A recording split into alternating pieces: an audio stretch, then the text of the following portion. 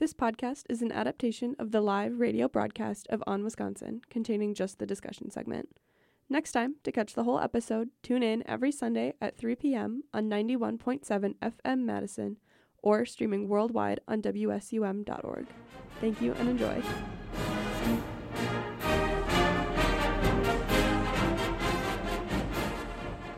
So starting off, we have Emmett here in the room with us. Hi, Emmett. Hi. So I'm going to do a little brief introduction, and then we'll get started in our little discussion.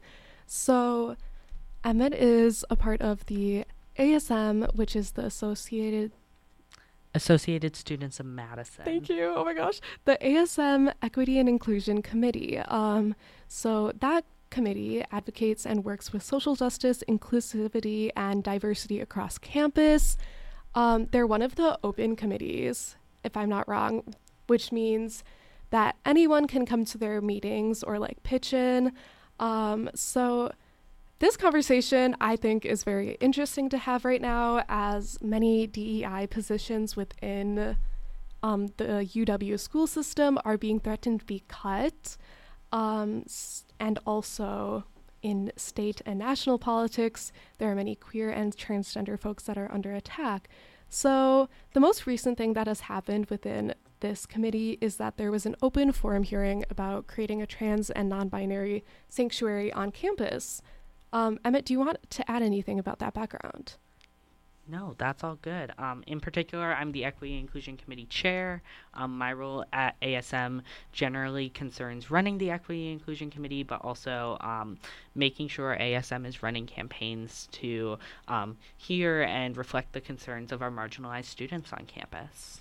Yeah, that's so important. I know that ASM Chair Kevin Jacobson, there was a meeting in September, and in that meeting, he said that he's committed to prioritizing quote-unquote holistic student well-being and then focusing on small student-focused issues. And I think that was in response to after the racist video of last spring, after ASM had received some backlash for not meeting the needs of underrepresented students. So I think this conversation is very important now more than ever. So maybe to just start off, maybe we can all do this so that we can kind of have the listeners know who's around the table right now, right? So maybe we could go around and say names and pronouns. So I'm Ray, I use they, she pronouns. I'm Heewone, I use she, her pronouns. I'm Emmett, I use he, they pronouns. I'm Oliver, I use he, him pronouns. Very nice. So Emmett, you just mentioned it, but do you want to repeat what your role in ASM is? Yeah, I am the Equity Inclusion Chair for ASM. Nice. And why did you join ASM or join that specific role? Yeah, so I joined ASM during my first semester on campus in the fall of 2021 as a student intern as part of our grassroots internship program for first and second year students.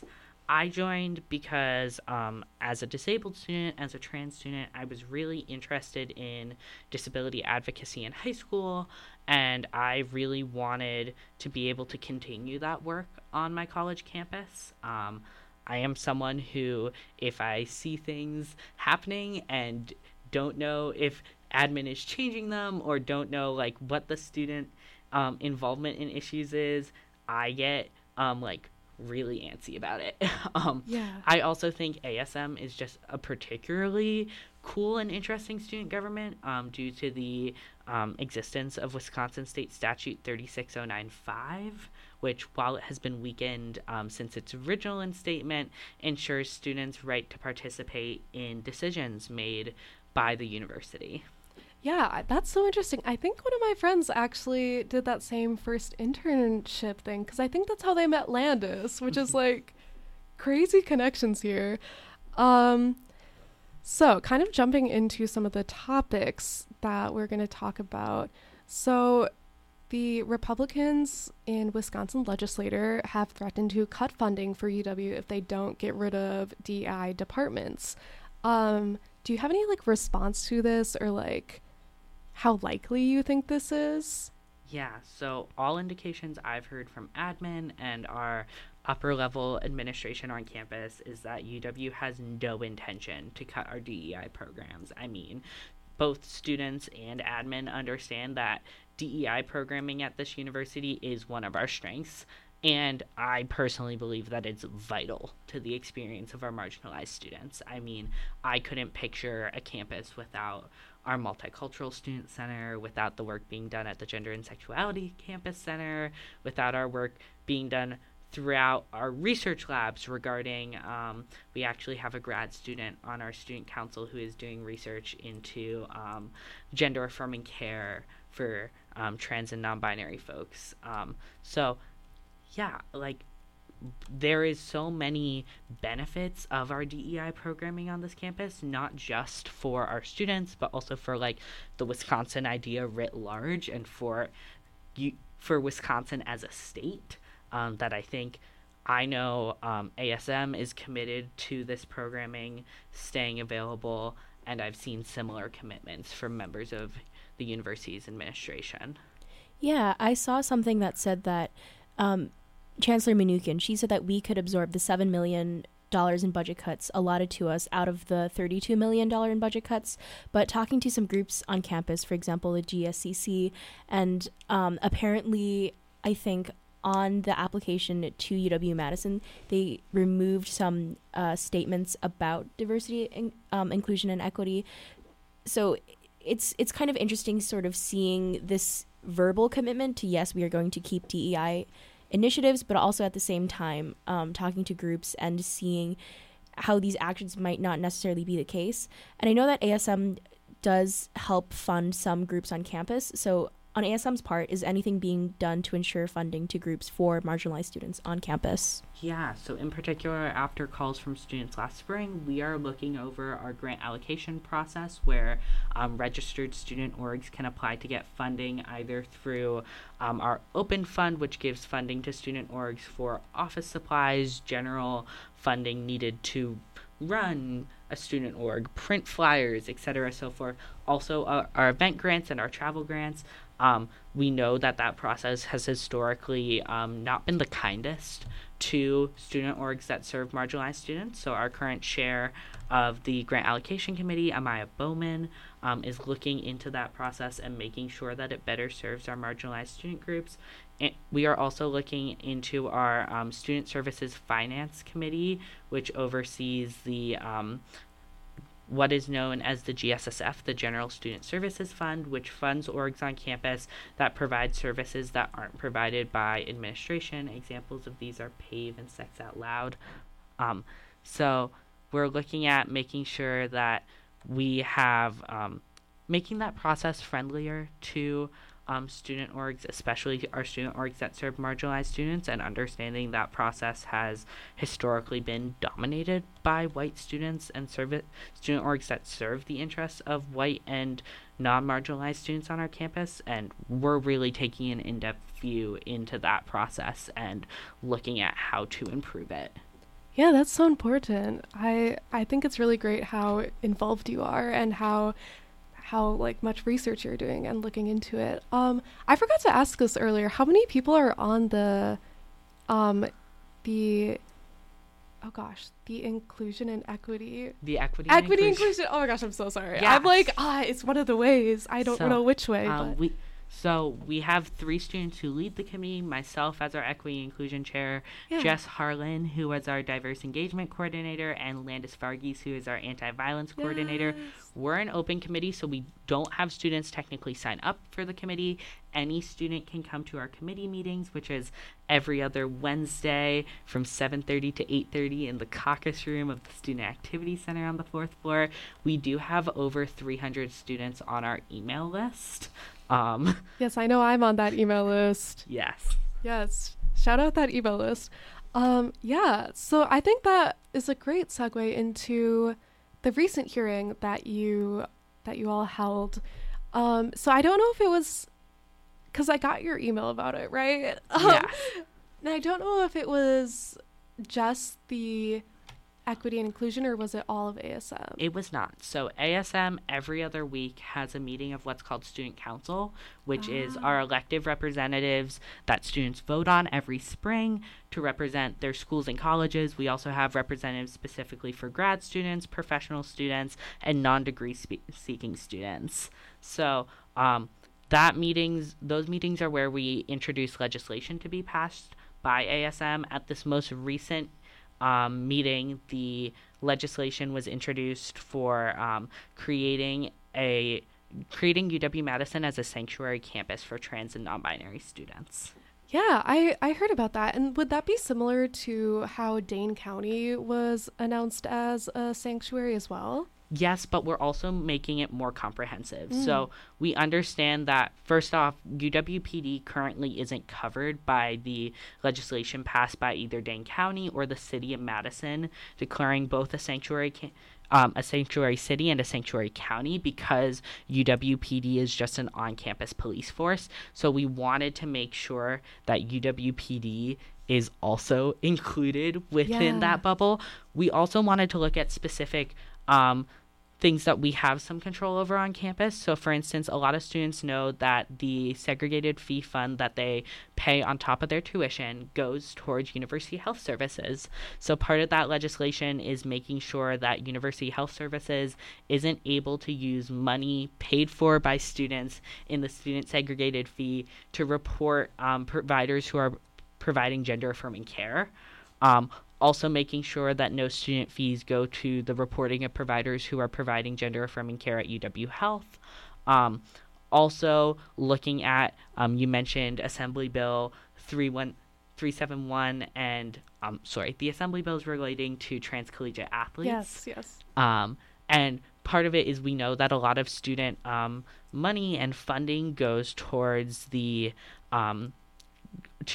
RecWell, in the form of both the NIC and the Baki, as well as the intramural and club sports that are provided through those services. So wanting to make sure that student money isn't being used to harm trans athletes and to push trans athletes out of athletic spaces. We also, there was a couple things regarding making sure that the university itself is declaring more outward acceptance for trans students, that there is an amendment being proposed to be added to the legislation that myself and other authors of the legislation are in favor of, looking at making sure that no possible bans affect our research or class environments, knowing that many states have tried to pass laws banning the usage of words like gender or sexuality in college level and university level classes. Yeah, those are all such great points that, yes. So how is the process of, getting that proposal passed, or, what are the next steps for it? Because, okay, so I know one of my friends went and spoke at it. I was going to attend it, and then I had another thing I had to go to. How was the hearing itself for it? What does the future of that legislation look like? Yeah, so the meeting on Wednesday of Student Council was overwhelmingly positive. We saw students wanting to add more to the legislation regarding protection for trans students. In particular, one of our representatives on the graduate student level, Representative Thomas Nepswe, pointed out that we should do more to include rights of Indigenous Two-Spirit students in the legislation and adding that to our legislative language. And also looking at Thomas Nepswe was also the one who proposed the amendment regarding research and classes on campus. Yeah. So, those amendments and the legislation at large will be voted on our next student council meeting, which isn't this coming week, but is the week after. From that, we will send the legislation on to the chancellor. We're also already in talk with departments such as UHS, RecWell, UWPD about implementation of this legislation once it's passed. Yeah, I really can appreciate how people from all over ASM are jumping in with maybe additions that they thought would be good as well. So you mentioned RecWell.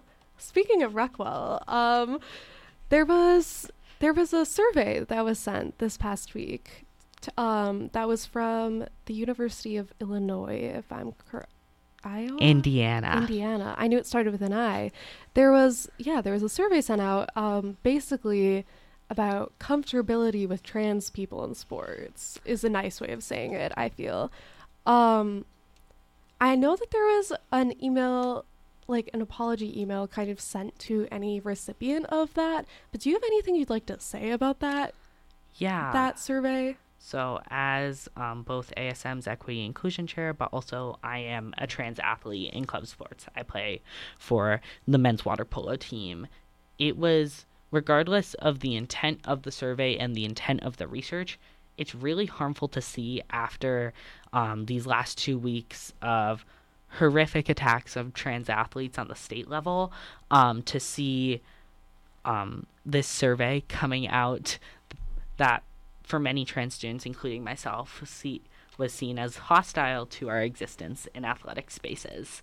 And while I think there is a discussion we need to have about like the fact that really binary gendering in sports is outdated and is not in line with our modern conceptions of gender, and I think there is a conversation about sports categories we need to have. I don't think that conversation can happen right now at the state or university level because we have so many attacks on trans students. And I think any conversation of that sort needs to come from the place of understanding that everyone's people and understanding that trans athletes should be able to play the sport that matches with their gender identity. Yeah.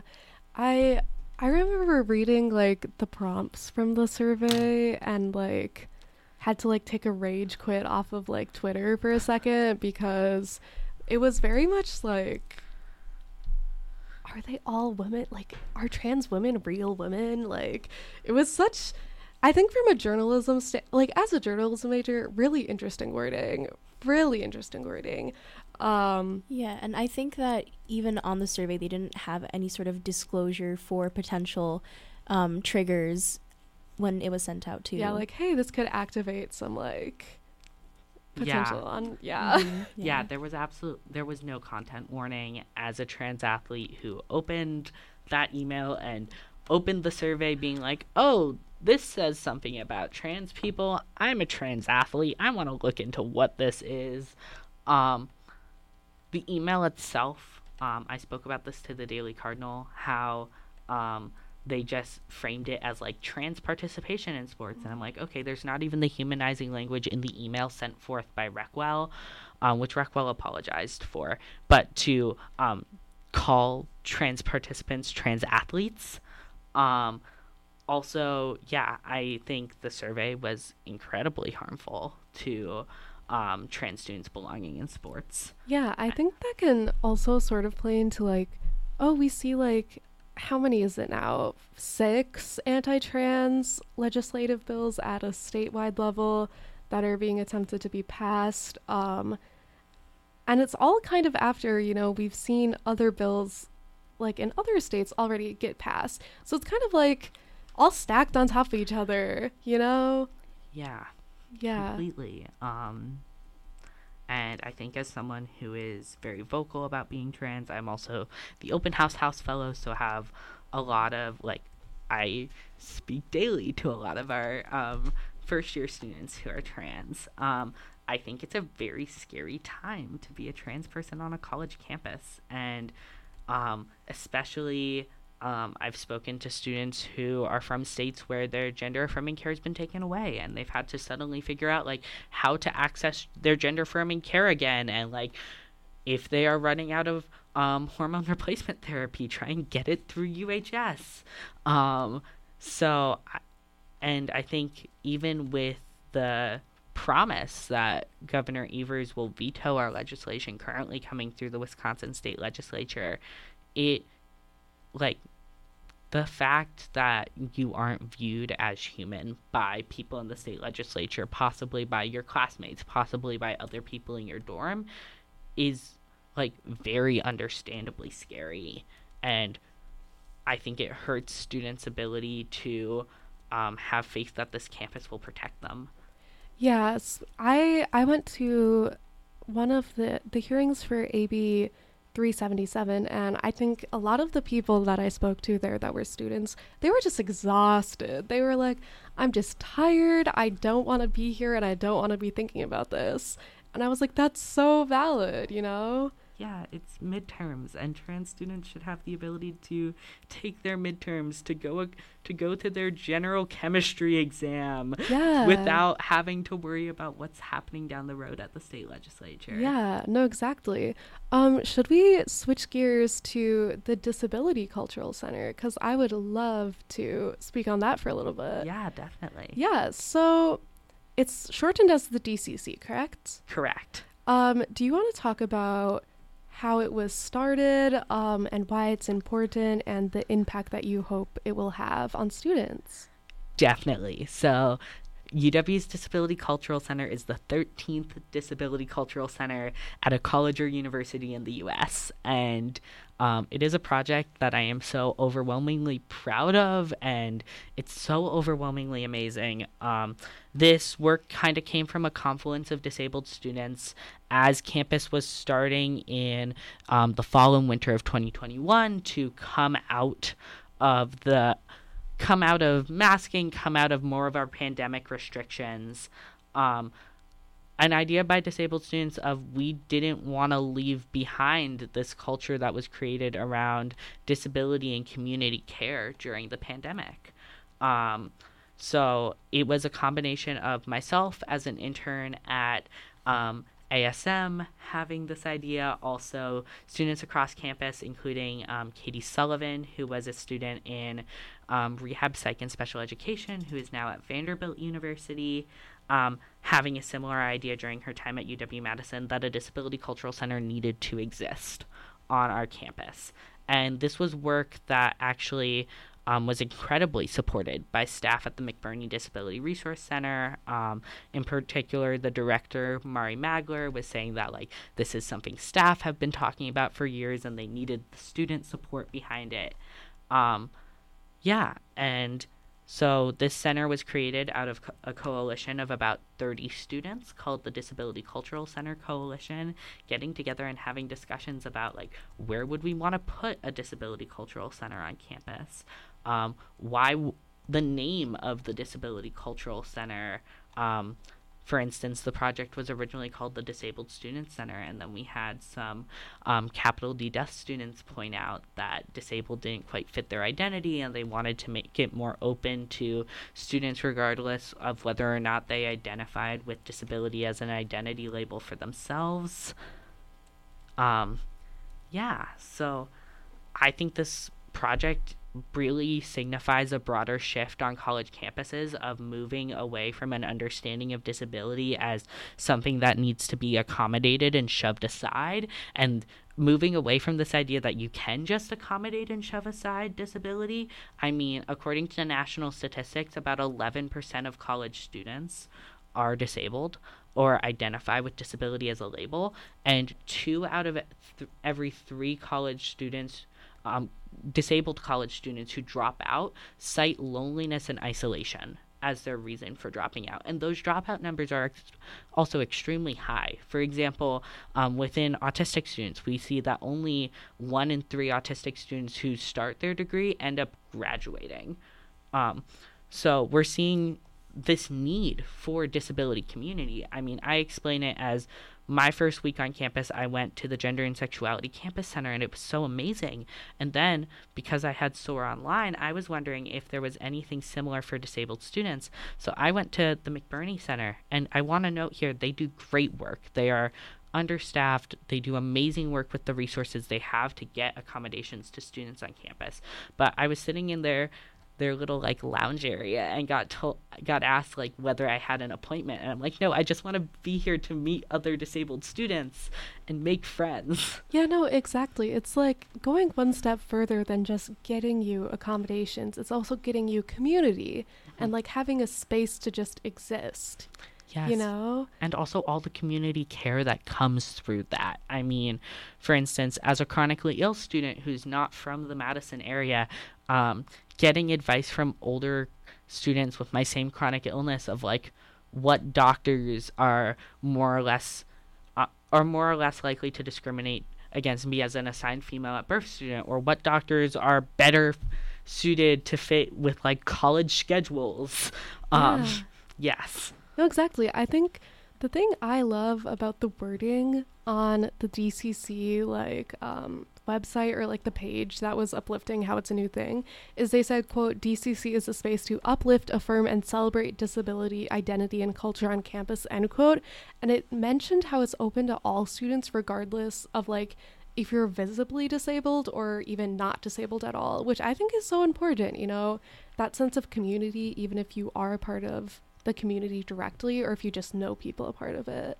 Yeah, also giving students a place to ask questions. I think disability isn't often talked about as an area of diversity on our college campuses, and like students would understandably have questions about like how to properly refer to disabled people, the differences in preferences between person with a disability or disabled person among the disabled community, like questions about capital D versus lowercase d deaf and what it means to be culturally deaf. And I think we have an amazing staff member at the Disability Cultural Center, Helen Rotier, who is a UW Madison alum herself, experienced this campus as a disabled student, and is now coming back to do this important cultural work as the Disability Cultural Center director. Oh, I love that. That's so important. So as we wrap up, I'll just give you one more question. So what are some ways that our campus could be more welcoming and inclusive to queer, trans, and disabled students? Yeah, I think a lot of students following the events of last spring are unsure, especially with recent statements from administration regarding freedom of speech, how this campus will protect them if and when something happens. Yeah. And I think as a campus, we need to take a critical look at our hate and bias reporting policies, at how we let students know that we do not stand for incidences of hate and bias on this campus, and be able to say that with our full chest, because I don't think we currently can, given some of the messaging from university administration. Yeah, that's very true. Yeah, well, thank you so much for being on today. I really appreciated all your answers. Do you have anything you'd else like to add before we head out for the day?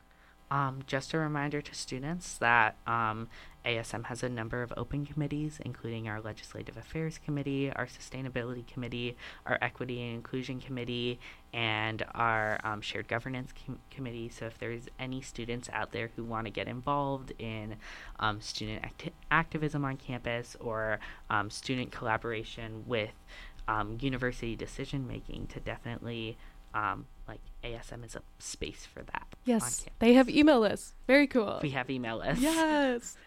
So thanks for listening to On Wisconsin News, reported by Badgers for the rest of Wisconsin. I'm Ray Kirsch. And I'm Heewone Lim. Thanks again. Tune in next week.